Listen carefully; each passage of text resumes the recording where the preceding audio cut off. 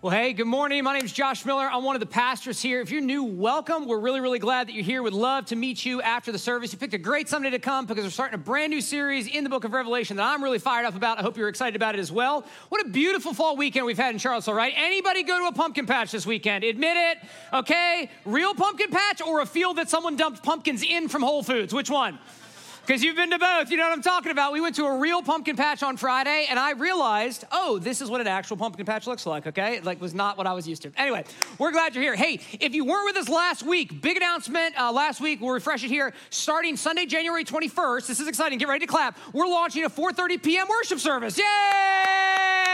Let's go, right?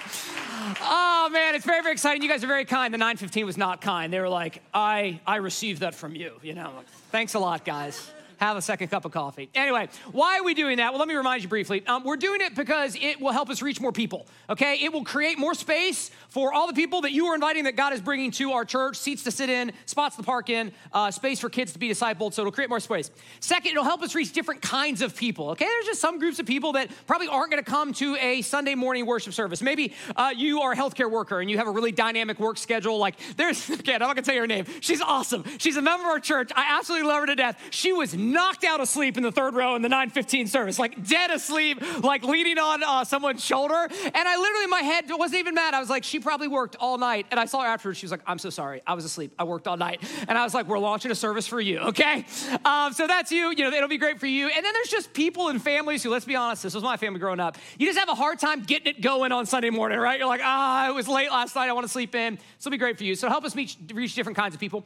I'm excited because it's going to deepen our discipleship as a church because it's going to create opportunities for you to step up, to serve, and to lead in new ways. And so I'm confident that some of you are going to step up to serve and to lead in brand new ways to help us launch this. And man, I'm excited about what that'll mean for your character and for your relationship to Christ. Fourthly, it'll expand our future sending capacity, right? So we're a going church. We care about missionaries and church planting and reaching new pockets and new cities and new places. You can only be a going church if you're a growing church. They kind of have to go together because if you send them all away, then you got nothing left, right?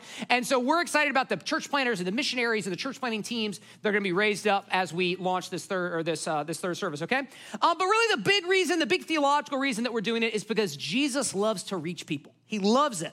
He disrupted his life to reach us, and now as his disciples, we want to disrupt our lives to reach others, okay? And I told you last week that it's going to take a whole church effort to launch this service. It's going to take every single one of us kind of doing our part. And so what I want to do this morning then at the end of the service is show you using this card how you can opt in and you can say, hey, I want to do my part to make this thing happen. And I was reading the book of Nehemiah this week, and it just felt really, really relevant, so I'll share it with you. Nehemiah tells the story of how God's people returned to Jerusalem. They rebuilt the walls, and they reestablished pure worship, and it only took them 52 days. It only took them, how about a construction project that only takes 52 days? That's a miracle, right?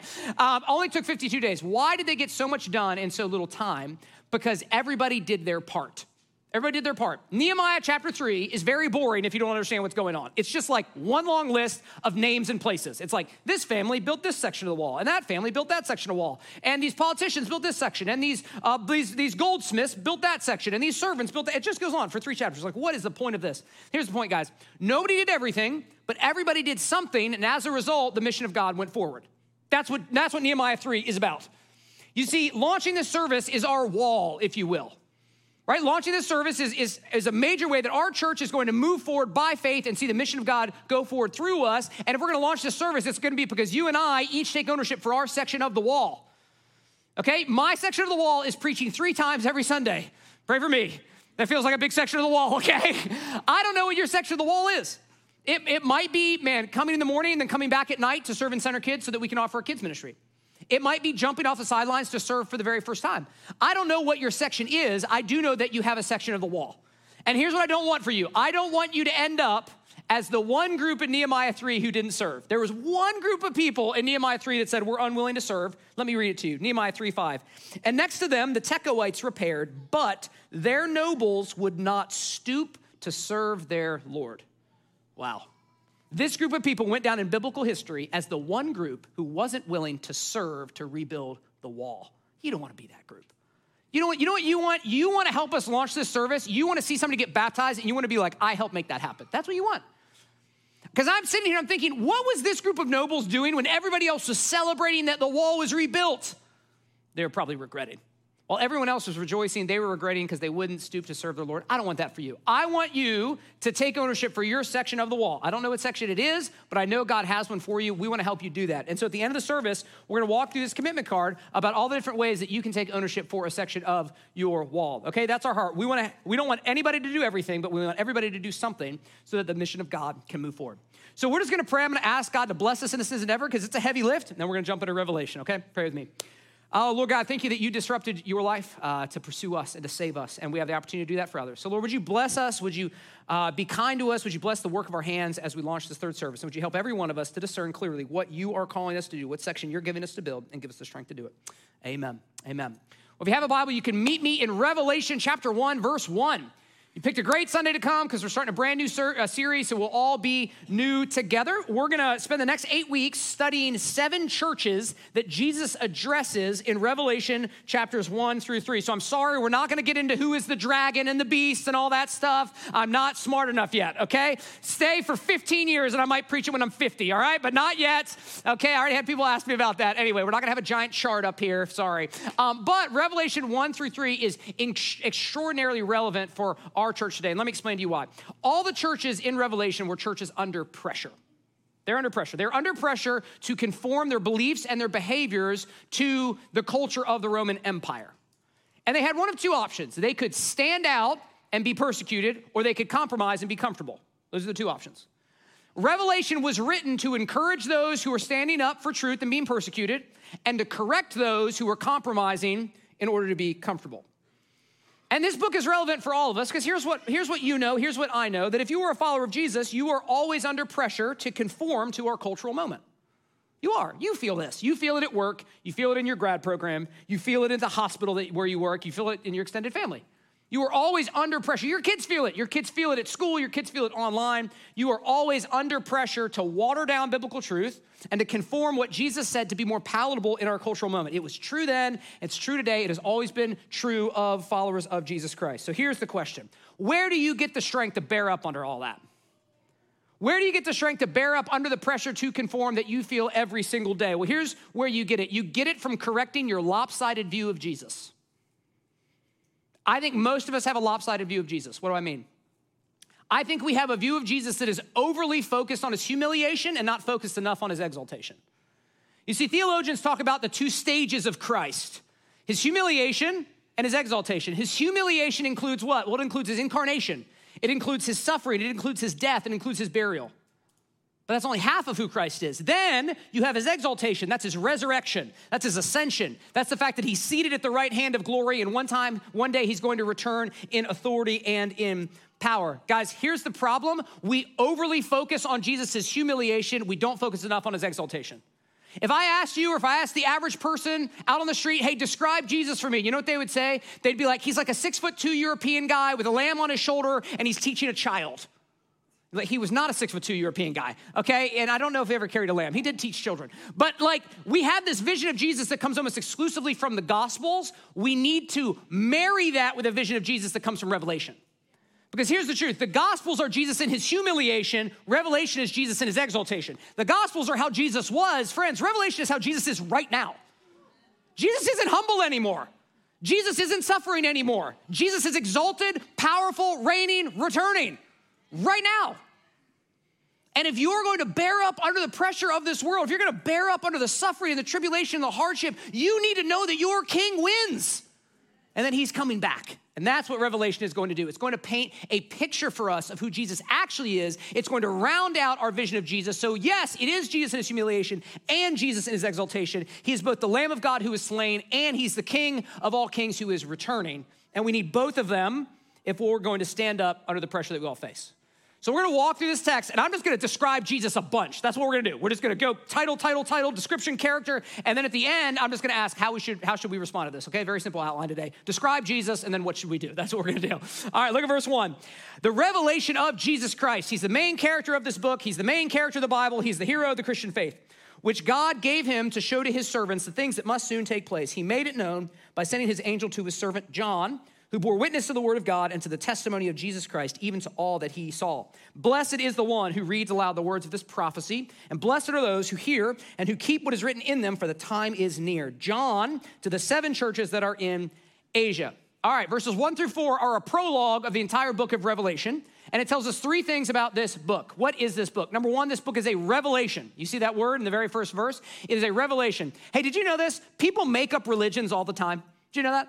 I was in an Uber a couple months ago, and this guy was telling me about his homemade religion, and it was the strangest thing I have ever heard. But he was convinced. And I was just like, all right, man. I literally was like, I think you're wrong, man, but whatever. You know, he just made up religion. I mean, people make up religions all the time. But the biblical claim is that Christianity was not made up by man. It was revealed by God.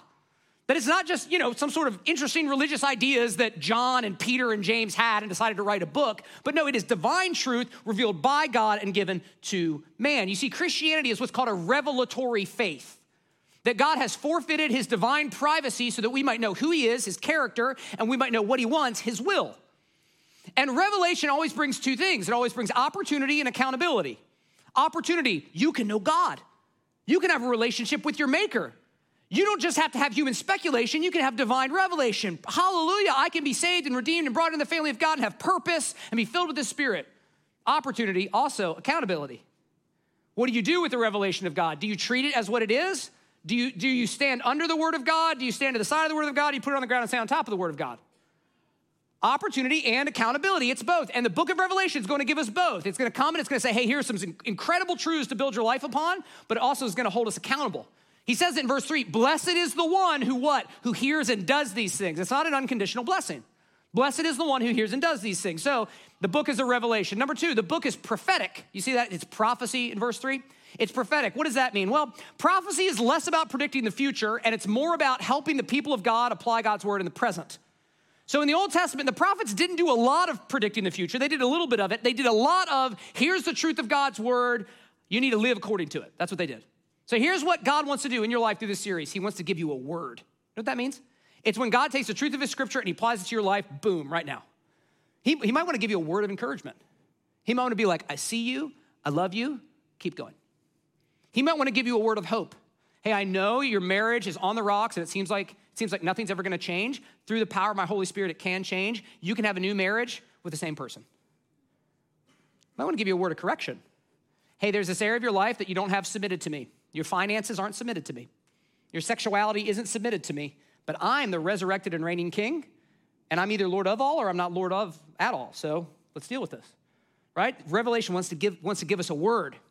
Finally, Revelation is a letter. Do you see that down there in verse 4? It says that it was written by John to a group of churches in Asia. So what does this all mean? Well, it was written by the Apostle John. So John was one of Jesus' three closest friends, Peter, James, and John. He wrote the Gospel of John, 1st, 2nd, and 3rd John, and then Revelation.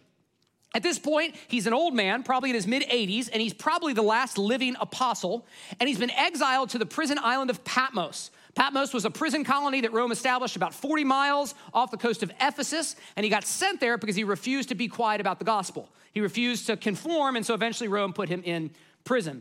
And he's writing to a group of 7 churches that were located, this is very interesting, along a Roman postal route. Isn't that fascinating?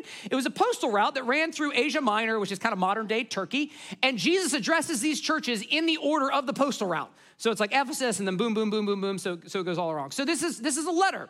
So Revelation was written to historical churches in real time and place that were dealing with real pressures. And so, man, Jesus is going to address all kinds of different things that you're going to say, hey, you know what? I feel that too. That seems very relevant to me today. It was written to those churches then, but it also is relevant to us today because those were not only historical churches, they're also symbolic of the church throughout history, okay?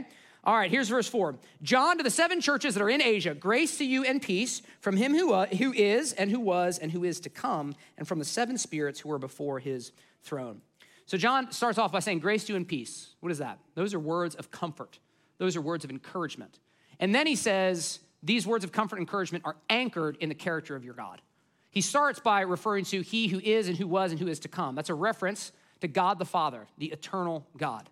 Now, why is it comforting that your God is the eternal God? Because it means that your God will never fade away, that your God will never crumble. You know what's going to happen to the empire that we live in? It's going to crumble. Do you know what happened to Rome? Rome crumbled. Here's a fascinating story. There was a group of Christians meeting as an underground church below the Roman Senate building in the 1st century. And above them, in this beautiful building made out of marble, were the most powerful men in the world, and they would get together and they would declare the glory of eternal Rome. And then there's this little group of misfits who were meeting in the catacombs underneath the Senate building for fear of persecution, and they're declaring the glory of the eternal God. Guess which one is still around? The Church of Jesus Christ. Rome has come and Rome has gone, and the Church of Jesus Christ endures because he is the eternal God. I know that sometimes it feels like the powers that oppose you, whether it's people or institutions or cultural ideas, have always been and they'll always be and they're never going away. They are. They are. They're like grass. They're going to wither and fade, but the word of God will endure forever. It has for 2,000 years.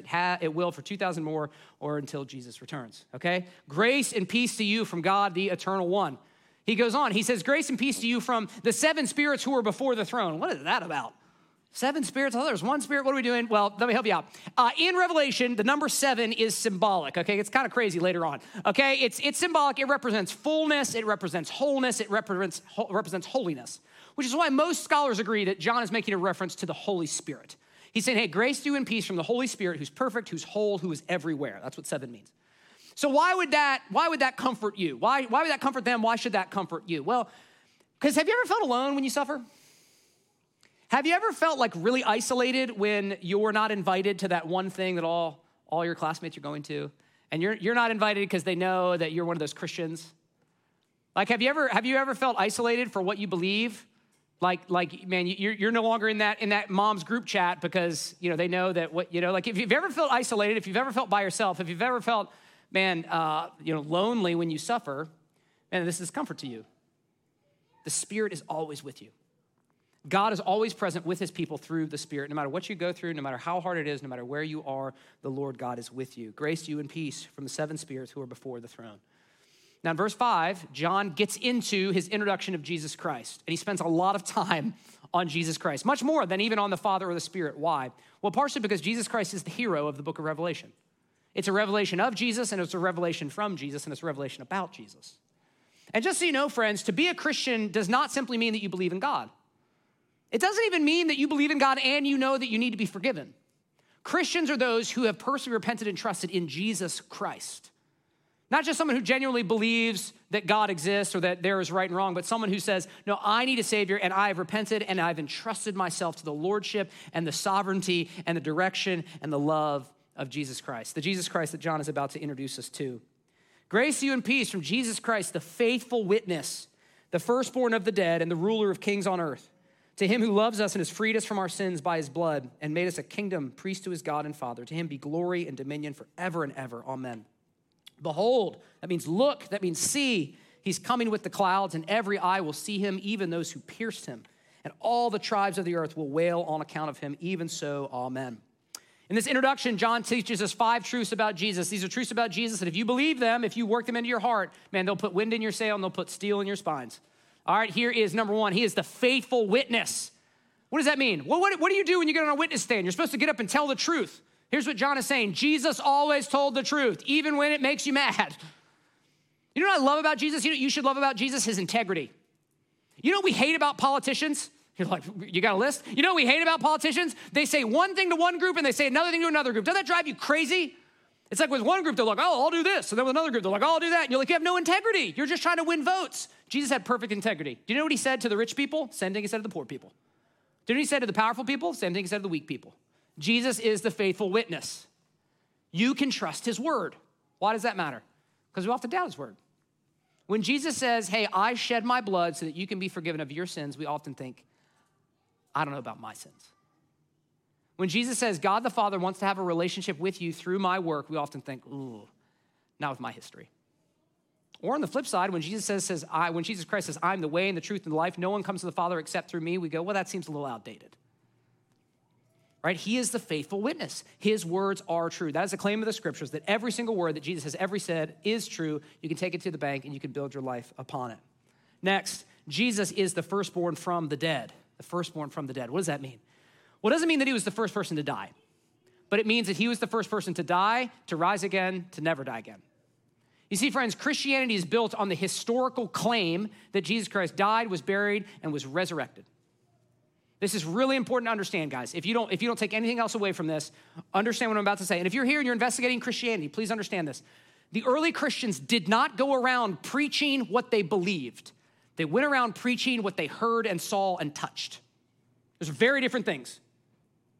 Buddhists go around preaching what they believe. Muslims go around preaching what they believe. Mormons go around preaching what they believe. The early disciples did not refer to themselves as gurus or prophets or insightful teachers. They said, we're witnesses. It's not like Peter woke up and he's like, I know what I'll do with my life. I'll ruin everything. I'll give up my job. I'll have my family put to death because I'm going to come up with this crazy new religion. You wouldn't do that, and neither would Peter. The only reason that his life was radically transformed is because he experienced the resurrected Jesus, and he was like, all right, well, he's God, so I got to tell people about it.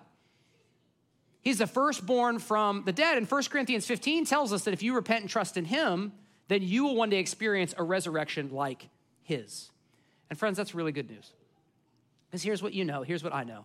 Death is coming for all of us. I hate to say this, but this is true. You will bury the people you cared the most about. You might have just done that. You're gonna bury your parents. If you're married, one spouse is gonna bury the other, and then the other is gonna be a widow. God forbid, you might have to bury your kids. Live long enough, love enough people, you're gonna suffer and you're gonna grieve, and death is going to come into your life, and there's not gonna be anything that you can do about it. And friends, I've done some funerals. In that moment, you need something so much better than wishful thinking and religious sentiment. You need hope of resurrection. You need a faith that is built on content. You need a faith that has substance. You need a faith that has a foundation in a historical objective event. Jesus Christ, the firstborn from the dead, who conquered death and offers eternal life to all who repent and trust in him. After the 9:15 service, I was talking to one of our members whose mother just died. This week, she went to her funeral. And through tears, she told me as we prayed together, she said, it's been very, very difficult. She said, but knowing that my mother was a believer and that she has gone into eternal life has been such a comfort to me. Jesus Christ is the firstborn for the dead. And that means that if you are one of his followers, if your loved ones follow him, then you will still have to go through the veil of tears that we call this life. But one day, we will be welcomed into eternal life. He is the firstborn from the dead. Next, Jesus is the ruler of the kings of the earth. What does that mean? It means that Jesus is actually the person in charge. It means that all the little kings and their little kingdoms in our world are going to have to give an account to him. Whether that's a political leader or a business executive or, I don't know, some professor or family member that is making your life hard. That one day, Jesus is going to come back and he's going to call to account all those who have opposed him. If you've ever felt like the world is out of control and that everything is going to hell in a handbasket, it's good to meditate on this truth. Because like life can feel chaotic and the world can feel chaotic and things are changing so quickly and it can feel really dark and hopeless. And then you have to remember, Jesus is currently actively on his throne. It's not that he'll be on his throne in the future, it's that he's on his throne right now and he's working all things towards his purposes and his end because he is the king of the earth. Next, and this is so powerful, we're told that Jesus loves us and has freed us. I don't know who this is for. This is for somebody in here. Loves is in the present tense. Do you understand that? So I talk to so many people. I have godly people that I love who feel this way. And they're like, I know Jesus died for me in the past. I know he loved me. That's why he went to the cross. And I know he's going to love me in the future when I'm free from sin and I'm not struggling anymore. But I just have a hard time that he loves me right now. Can I encourage you? Jesus loves the broken, struggling, sinful, compromising version of you. He doesn't just love the future version of you that gets your act together. He doesn't love the future version of you that's like way better at work and way more pure, man, way more devoted and a much better parent. He loves present you. And do you know why he loves present you? Because his love for you is not based on your performance. Do you understand that? You could have an awesome day. You could have a horrible day. Your day could be like a cathedral. Your day could be like a dumpster fire. It just doesn't matter. Jesus is like, look, guys, I don't know how many times I can say this. My love for you is not based on your behavior. If it was, I wouldn't love you. But it's not, and so I do. So I don't know who that's for. Whoever it's for, receive it. Jesus loves you right now. He doesn't love a future version of you. He loves the present version of you. Because he loves you, he's freed you. You see that? How did he free you? He freed you by his blood. What does that mean? Well, when Jesus shed his blood, he shed his blood as an atonement for our sins, which means he cleansed us of the penalty of sin. Okay, the wrath of God was poured out on Jesus for my sins and for the sins of all who would repent and trust in Christ. So we've been freed from the penalty of sin. And one day, because of the blood of Jesus, we'll be freed from the presence of sin. So when you have trusted in Christ, you've been cleansed, you receive the gift of eternal life. So one day you'll die, you'll go to be with the Lord in paradise. There'll be no more sin. You'll be free from the presence of sin, okay? That's good news. But in the meantime, do you know what Jesus is doing? He's freeing us from the power of sin. He broke the power of sin in your life when you became a Christian, but now we kind of have to work that out progressively. And you say, I'm not enslaved to sin, Josh. It's like, well, what about all those things you keep trying to not do, but you keep doing? What about like that anger you keep expressing towards your kids? What about that greed in your life that keeps you from being generous? What about that guy that you keep texting back when you say, I'm not gonna text him back? What about that new relationship with food you keep saying you're gonna have, but you don't have? What about all those changes you're gonna make? What about how this is gonna be the year you stop drinking so much? What is that? That's bondage. That's bondage. And what Jesus came to do is he came to break bondage in our lives. He says, look, I've defeated Satan, sin, and death, and I want you to walk in the freedom of the sons of God. I don't want you to walk in bondage that I have freed you from. Jesus loves present you, and because he loves you, he not only wants to save you by his grace, but he wants to transform you by your grace, that you would walk in greater degrees of freedom. Finally, Jesus is returning. See what John says? He's coming on the clouds, and every eye will see him, even those who have pierced him. And the tribes of the earth, that is, those who have not bent the knee and worshiped Jesus as Lord and Savior, will wail at his coming. Why is that important? Well, think about it. If you're this marginalized church in the first century who's under pressure from the Roman Empire, aren't you glad that your king is coming back? Aren't you glad that one day you will be vindicated and one day you will be welcomed into his glory? The answer is yes. If you are going to stand strong in this world, you're going to face tribulation. Things aren't always going to go well for you. You're going to suffer. And when that happens, you've got to know that it's worth it because your king is coming back. Guys, to be really honest with you, if Jesus isn't coming back, none of us should be here, right? It's like you can find a much better TED Talk online, right? You can find better music. Our band's pretty good, but you can find better music, and you can probably make friends somewhere else, I hope, right? Like, I don't know. But if Jesus isn't coming back, this is this total waste of time. Paul said it in 1 Corinthians 15, if the resurrection never really happened, if Jesus isn't coming back, then just eat, drink, and be merry, for tomorrow we die. So like either do that or live like Jesus is returning. Everybody know Friedrich Nietzsche? This would be the first time I've quoted Nietzsche in a sermon. Nietzsche hated this. Nietzsche said, stop being inconsistent. He was an atheist, but he said, look, Christians live like Jesus is coming back or deny that he's coming back and live like he's not. And then he would look at atheists and he would say, stop borrowing values from the Bible. He'd be like, if you don't think he's coming back, then don't live like he's coming back. I loved it. He was just very honest. I love Nietzsche. He was kind of a crazy guy. But like, he was just a crazy guy. And he was just like, be consistent. So I would say to you, like, be consistent. If you don't believe Jesus is coming back, then live that way. But also know that, like, you have no hope. I mean, not to be a jerk, but like, right? I mean, really having a great time here today. But if you do believe Jesus is coming back, live like it. Let it infuse every moment of your day with eternal significance. Because if Jesus is coming back, you've never just parented. You've never just been a student. You've never just served. You've never just given. You've never just forgiven. You know what all that is? That's worship. That's worship and faithfulness of your King. So I would say live every moment of your day with this idea. If Jesus returns today, I would be excited. Like if Jesus returns right now, wouldn't we all be so pumped because we're in church? Wouldn't that be great? But like this is kind of a good self-evaluation tool. If there's any moment of your day or any part of your life that you're like, oh, I hope Jesus doesn't return during this. Yellow flag, right? It's like, all right, we should kind of think about this. All right. Jesus is returning. And just notice, I got to point this out. Just notice that it will be a joyful day when Jesus returns for his people. It'll be a very grievous day for those who have rejected him. So I would say to you, if you're here and you've never repented and believed in Jesus Christ, I'd encourage you to, because on that day, it'll be too late. But Jesus would rather, and I would rather you receive him with worship than with wailing. That's why the scriptures say today is the day of salvation, because you're hearing the good news of the gospel. You have an opportunity to respond. Okay, in verse 9 through 11, John tells us the occasion for writing this letter, kind of what started this thing. I, John, your brother and partner in the tribulation and the kingdom and the patient endurance that are in Jesus, was on the island called Patmos on account of the word of God and the testimony of Jesus. I was in the Spirit on the Lord's day, and I heard behind me a loud voice like a trumpet saying, write what you see in a book and send it to the 7 churches, to Ephesus and to Smyrna and to Pergamum and to Thyatira and to Sardis and to Philadelphia and to Laodicea. Okay, so John says he was on Patmos on the Lord's Day. Now, Lord's Day is a reference to Sunday. So Jews had their Sabbath, their day of worship on Saturday, but Christians in the early church moved it to Sunday because that was the day that Jesus rose from the dead. So when John says, I was in the Spirit on the Lord's day means Sunday, this day, okay? And when John says he was in the Spirit, that means he was in a particular posture of worship. It means he was diligently seeking the Lord's face, and he was asking for the Lord to speak to him. And as he's in the Spirit on the Lord's day, probably with other believers, if there are other believers on the island of Patmos, he hears this loud voice, and he turns around, and Jesus gives him a word. And this word encourages John, it strengthens John, and it also encourages other people through John. I think all of you want that. I want that. Like, I want Jesus to encourage me. I want Jesus to give me a word. I want Jesus to, support me and strengthen me and build me up. Well, what was John doing when he received that word? He's basically in church on Patmos. That's what he was doing. It was Sunday. He was seeking the Lord with other believers that were there. So I would suggest to you that if you would like to receive a word from God, make it your practice to gather with the people of God. Right? That's when John was encouraged by Jesus, and I believe that that's when you're going to be encouraged as well.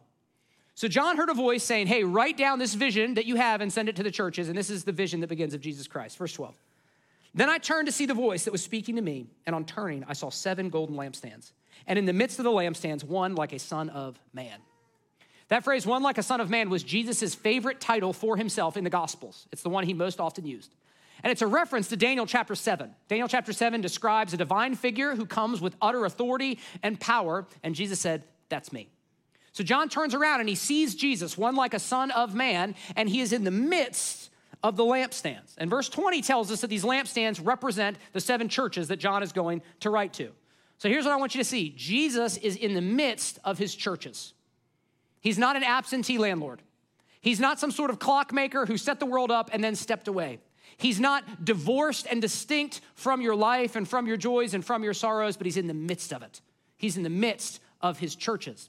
And I love that it doesn't just say he's in the midst of his church generally, but he's in the midst of his churches in particular. You know what that means? It means that Jesus is in the midst of our church.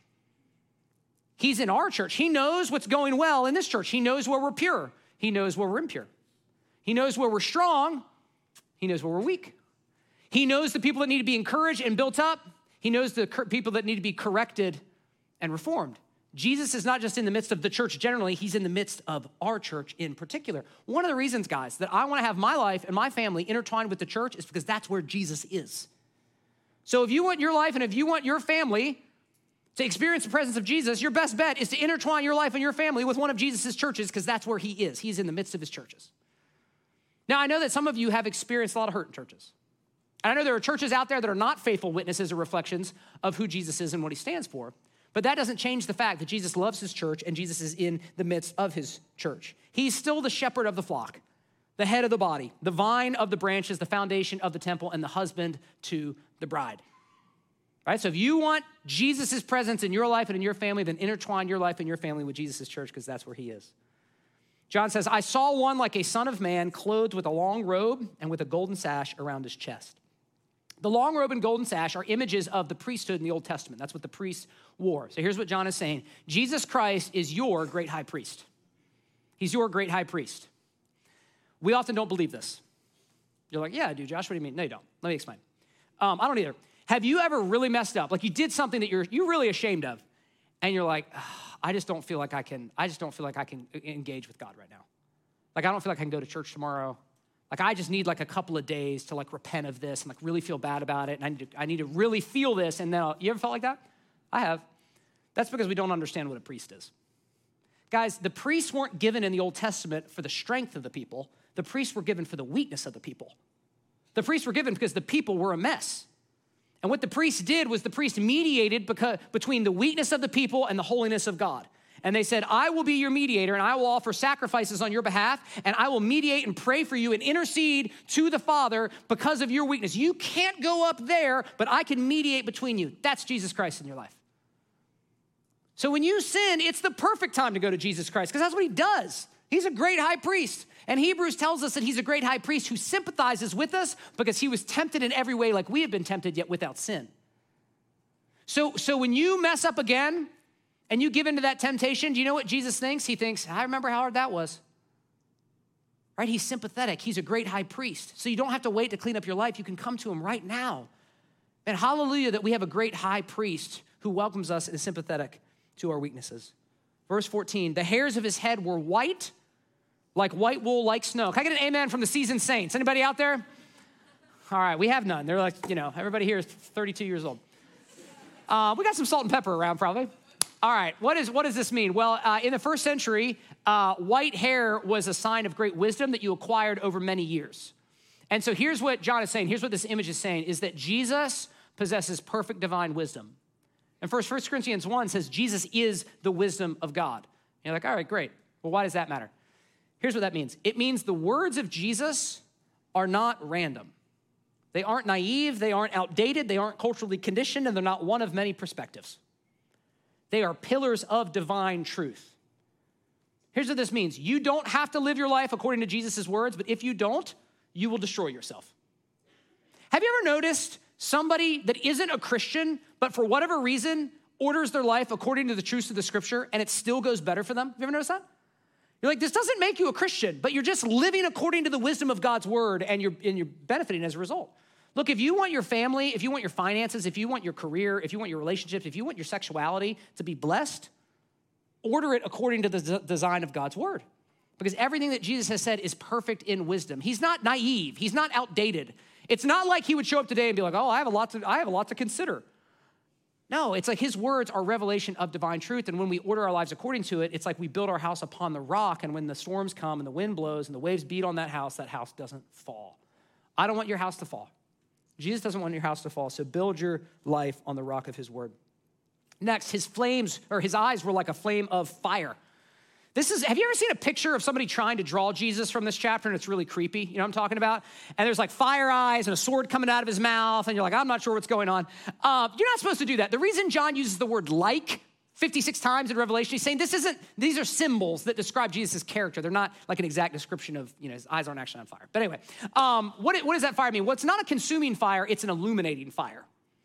You see, this is speaking to Jesus' omniscience, that he sees all things. And that's both comforting and challenging. Why is it comforting? Because it means that he sees you in your loneliness. He sees you in your longing. He sees you in your singleness. He knows that you and your spouse have been longing for children for years, and it's been very, very difficult. And you've gone through miscarriages, and you've gone through suffering. He sees you. He sees your eating disorder. He knows you're trying to work on it, and you just don't feel, he sees your mental health challenges. He sees just how broken your family is, and you're just like, I don't even know if there's any hope, and I'm so discouraged by this. He sees you. Like God saw Hagar in the wilderness, and Jesus sees his people today. It's comforting. It's also kind of challenging, because not only does Jesus see you, he also sees through you. Right? He sees through my rationalizations. He sees through my excuses. He sees through my lies. Right? I mean, I can lie to other people. I can even lie to myself. I can't lie to the Lord Jesus. There are some of us here this morning who think there's an area of our life that no one knows about. And that's a false conclusion. Jesus knows about it. And so if there's some area of your life that's dark and that's sinful and that you don't want anybody to know about, just know Jesus knows. And he would rather you bring it to him as the great high priest than have it revealed in judgment. He's like, I already know about it. I've shed my blood to cleanse you of it. Why not bring it into the light? Why not bring your alcoholism into the light? Why not bring your cutting into the light? Why not bring your same-sex attraction into the light? Why not bring that to me so that I can cleanse you, forgive you, and help you with my body to grow? He sees us in our suffering, but he also sees everything that's going on in our lives. Verse 15, his feet were like burnished bronze, refined in a furnace, and his voice was like the roar of many waters. In his right hand he held 7 stars. From his mouth came a sharp 2-edged sword, and his face was like the sun shining in full strength. All of these images were clustered together, and they're all pointing to the authority of Jesus Christ. His bronze feet are heavy and strong, and they crush everything in his path. This is contrasted with the empires of the world that are described in the Bible as having clay feet that fail and falter and don't endure. His voice is like the roar of many waters. Anybody ever been to the bottom of Niagara Falls or like a big waterfall? I mean, it is deafening. It is deafening. Roaring water is one of the most powerful forces on our planet. I mean, it can destroy whole towns in hours. It carved the Grand Canyon. Man, that's what Jesus' word is like. It is powerful. It changes entire landscapes. In his right hand, he held 7 stars. Those are the churches. What's this saying? It's saying he's not only in the midst of his church, he upholds his church. Praise God for that. This church is not upheld by me. It's not upheld by our elder team. It's not upheld by our members. It's not upheld by you or your giving or your serving. It's upheld by Jesus Christ. Very grateful for that. And that's why the church has endured for 2,000 years, and it's why the church will endure until Jesus returns, because Jesus is holding those stars in his hand. He is upholding his people. From his mouth comes a two-edged sword. And this is a reference to Isaiah chapter 11. Isaiah chapter 11 is a fantastic chapter. You should go read it sometime. It just talks about who Jesus is and what he's going to do. And one of the things Isaiah 11 says is that he will rule the world with perfect justice and equity, and that there will be a rod from his mouth that he smashes wickedness with. That is this two-edged sword. It's speaking of the fact that Jesus' judgments and Jesus' justice is perfect, and it is precise, and it will be carried out. Finally, his face was like the sun shining in full strength. What is more powerful than the sun? Right? You can't look at the sun, right, in full strength, right? It's so powerful, it's so magnificent that we can't look at it with our blind eye and remain unchanged. What is more essential to life and yet outside of your control than the sun? It's like we need the sun for life. Everything on this planet needs the sun for life. And yet it's like so big and so overwhelming and so powerful, we can't even get close to it. We can't even look at it without sunglasses on for millions and millions of miles away. What a perfect picture of Jesus Christ.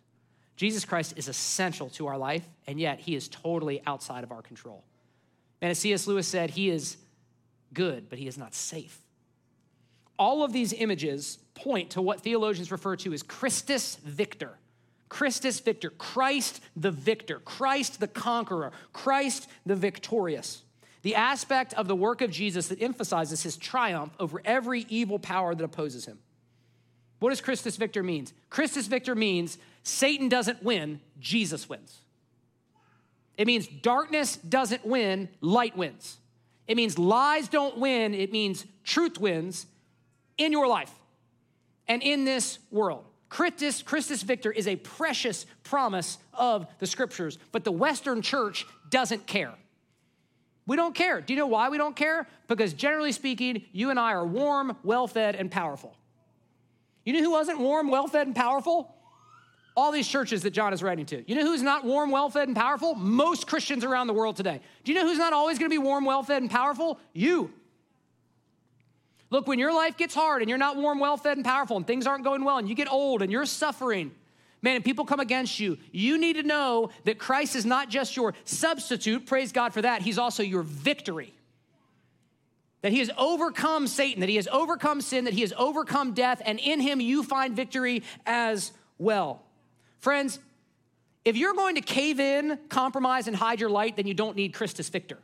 You don't, because you're just going to take care of yourself. But if you're going to take risks, if you're going to stand strong, if you're going to stand out, if you're going to let your light shine, you need to know that your Savior reigns and that your Savior wins. And he does.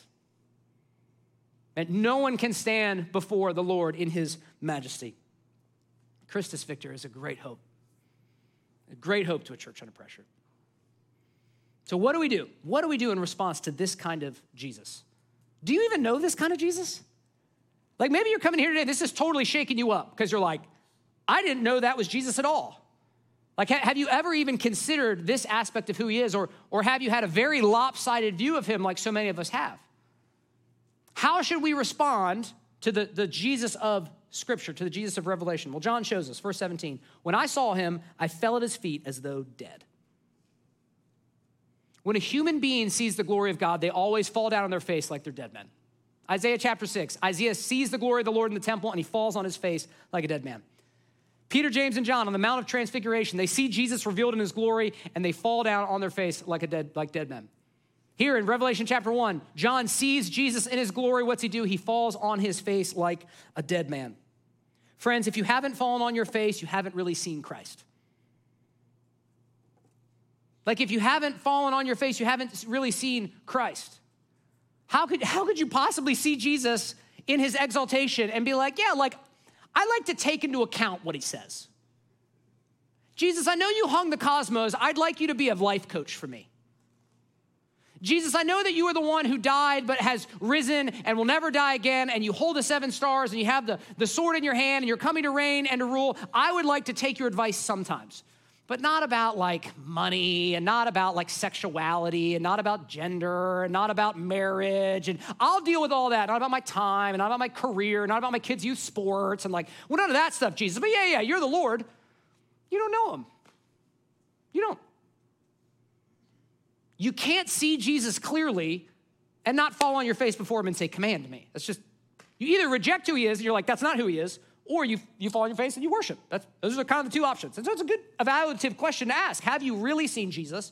Or do you have kind of like an American consumeristic view of Jesus where he's kind of your homeboy and he's always for you and he wants you to follow your dreams and he wants you to have good self-esteem and you know what I'm talking about. You've been to churches like that. That's not the real Jesus. It'd be a lot easier if it was. It wouldn't be as good. Man, what we do when we see the real Jesus is we fall on our face, we leave behind our illusions of control, of goodness, and of personal sovereignty, and we confess, Jesus, you are Lord, command me. And this is what I love. This you guys see this. This is so good about who Jesus is. Look how Jesus responds. But he, Jesus, laid his right hand on me, John, saying, fear not. Oh, fear not. I am the first and the last and the living one. I died, and behold, I'm alive forevermore, and I have the keys of death and Hades. Friends, when you fall on your face in humility before Jesus, do you know what he does? He puts his right hand on your shoulder, he raises you up in mercy, and he says, fear not. Fear not. I shed my blood to forgive you of your sins. I'm the great high priest who walks with you through your suffering and your sin. I'm the faithful one to the end that will help you to endure. When you fall down in conviction and in humility before God, he puts his hand on your shoulder and he raises you up and he says, fear not, I have overcome. Friend, if you've never fallen down before Jesus Christ, I would exhort you to do that today. Jesus Christ is either Lord of all or he's not Lord at all. If you've never repented and trusted in him, do so today. If you try to stand before Jesus, he will cause you to bow in judgment, but if you bow before Jesus, he will raise you up in mercy. And friends, if you have repented and trusted in Christ, then be confident of his love, be confident of his mercy, and do what John does in verse 19. Write therefore the things that you have seen. Jesus gave John a job to do. John fell down in humility. Jesus raised him up in mercy, and he gave him a commission to obey. He said, I want you to write these things down, and I want you to send these things out to the churches. That same dynamic is at work in our lives today. Guys, when you see Jesus clearly, you will serve Jesus fully. That's what we see. When you see Jesus clearly, you will serve Jesus fully. You will say with Isaiah, here I am, Lord, send me. We want to be a church that sees Jesus clearly, that rejoices in his grace, and also receives his commission to go and to tell, to serve him with the whole heart. And I want to give you an opportunity to do that today. It's really what this card is about. There's a lot of opportunities to serve Jesus, a lot of ways you can do that. But one of the big ways right now at our church is we're launching this PM service. And we're launching it because we really believe it is the heart of Jesus. We're only gonna be able to launch it if every one of us comes to the table and says, I can't do everything, I should do everything, but I should do something.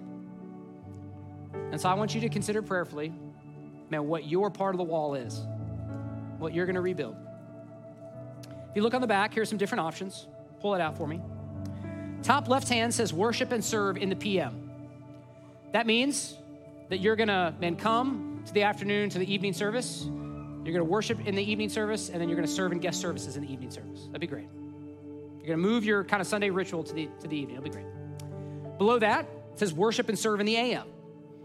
That means, hey, for whatever reason, we can't do the PM service. We can't move it, but man, I want to make it happen. So you're going to backfill some of the serving slots from the morning services. You're going to, man, worship with us in the morning. You're going to jump up to serve to fill some of those slots. That'd be great. Top right corner, it says worship AM and serve PM. This is, hey, I'm going to worship in the morning, and then I'm going to come back in the evening to serve with Center Kids so that we can offer generational discipleship at 4:30 p.m. Just so you know, if you do that, you get more crowns in heaven. You do. I don't have a verse, but I'm confident that's what works, okay? I would just be really honest with you, we need 25 people at least to do that, to be able to offer kids ministry. Your part of the wall might be that. You might be like, you know what? That's what I'm doing. I'm gonna make it possible for us to have a kids ministry in the evening. Worship AM, serve PM.